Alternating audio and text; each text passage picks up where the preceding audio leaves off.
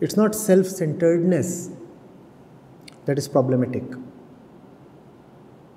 Ilmari? Misplaced self-centeredness is problematic. Incomplete self-centeredness is problematic. When you say that you are being self-centered, what is it that you are centered on? That which you are calling as the self, do you know it? Know it and then be self-centered. It is okay. No problem. In fact, there is actually no option but to be self-centered. Whatever man does, he would always be self-centered. Doesn't matter whether you are the lowly looter or the highest saint. Both are self-centered. It's just that one knows the self and the other does not. One operates with a vague conception of the self. The other one sits firmly with total clarity of the self.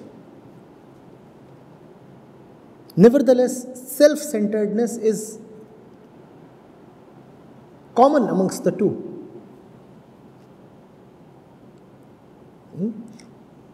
So, look at your tendencies, see what is it that you want.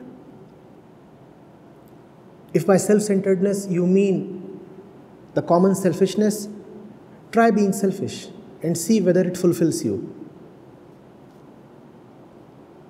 Why should we blindly or just moralistically declare that selfishness is bad? Let's give selfishness a chance, a fair chance.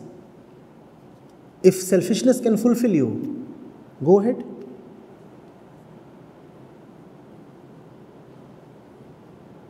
If not selfishness, what is it then